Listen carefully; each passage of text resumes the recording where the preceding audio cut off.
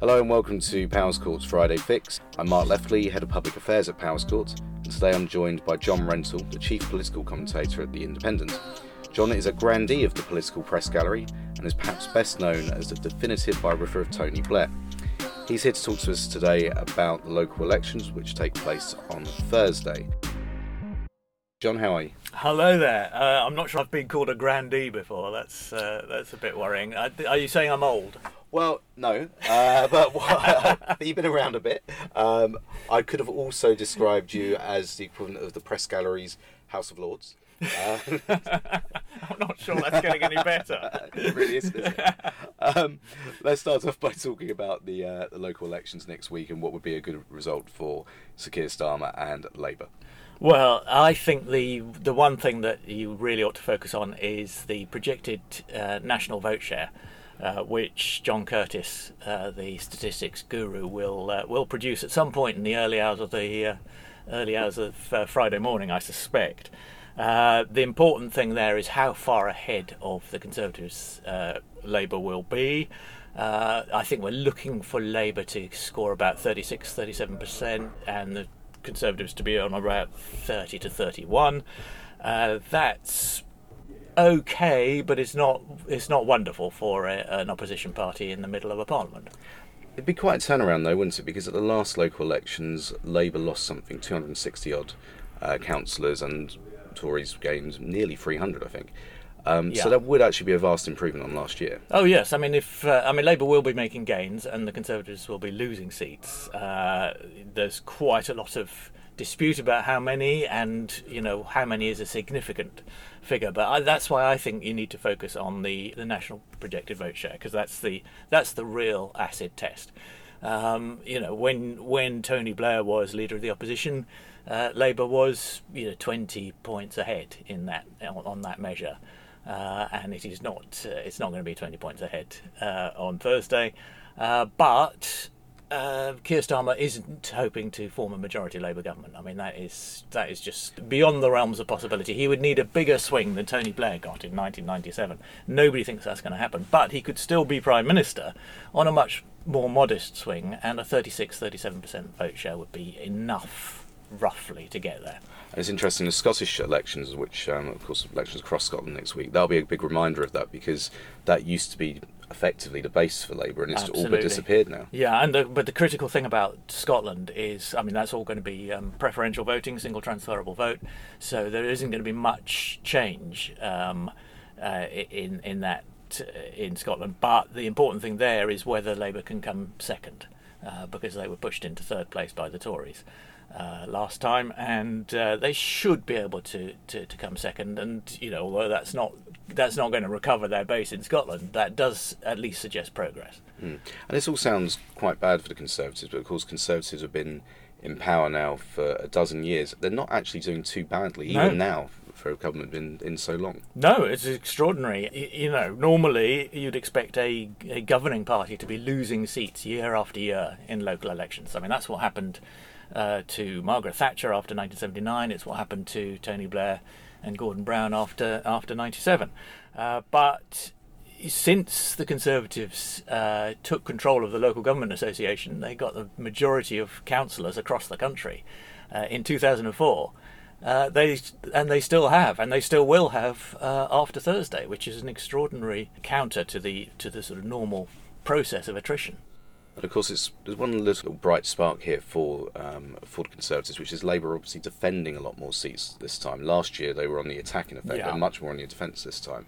And the media's kind of missed that, I think, on the whole. Well, yes, although I think if Labour is making progress, then that won't matter. But I mean, Labour won't be making huge gains. They won't be making spectacular gains. They'll win control of councils here and there. They really ought to win Wandsworth in South London, which they've been trying to win for decades, longer than anybody can remember. They last held it in 1978. But this time they really could make it. But I think the Conservatives can live with that as long as they don't lose other councils in London, like Barnet and Westminster and Hillingdon. And what about the Liberal Democrats? Something that got missed last year was Lib Dems only gained 3 council seats, and actually the Greens are effectively a rival now. Absolutely. Picked up 85, I think it was. I think that's the critical point. Absolutely right, Mark. The Greens are really challenging the Lib Dems for that slot in British politics, which is the protest party, which is the third party, the option that you go to in a one-party state, where got all the seats in the council are held by Labour or the Conservatives. The Lib Dems in the past have been brilliant at positioning themselves as the opposition, the local opposition in those situations. Now the Greens are doing it. Tower Hamlets, where I live, is a classic example. Used to be a Liberal council, in fact. Now overwhelmingly Labour. The Liberal Democrats are nowhere, and the Greens are really making a strong showing. Well, as you know, my previous job, I was an advisor to Vince Cable when he was Sir Vince Cable when he was leader of the Liberal Democrats, and it was tough. But local elections provided us with a bit of a boost. Yeah. We found it quite easy to paint it as a success, and in some ways we could have done a bit better, I think. Yeah. But the Lib Dems generally, do you think they're still scarred by coalition, or do you think those scars are starting to disappear? Because it's been quiet, but he's been quiet, but he's been quite effective, I think. They're starting to disappear, and the Lib Dems have shown that they can pull off spectacular by-election wins in rural Tory seats, and those are the sorts of places where they can challenge Tory councils. But it is interesting that they are being pushed very hard by Greens in some places. So we've got quite a sort of splitting of the opposition because in a lot of places Labour are not a real challenge to the Tories, and the Lib Dems or the Greens are. And actually, we haven't focused much on the Tories themselves. What would be a really bad result for Boris Johnson, and what do you think is specifically hurting him at the moment? Do you think it is still Partygate, or do you think it's cost of living crisis? I think it's mostly the cost of living. It has to be said. Although Partygate does come up if you talk to voters, they really don't. I mean, there's certainly a section of the electorate who feel very strongly about it and who voted Conservative last time and say they're never going to vote Conservative again as a result of it. I mean, they feel, to me, surprisingly strongly about it. But I think the cost of living is the most important thing, and that's why Labour's been focusing on that in his campaign. And of course, it's become a cliche now to say this, but it is correct that Johnson effectively has an unwritten contract with his parliamentary party.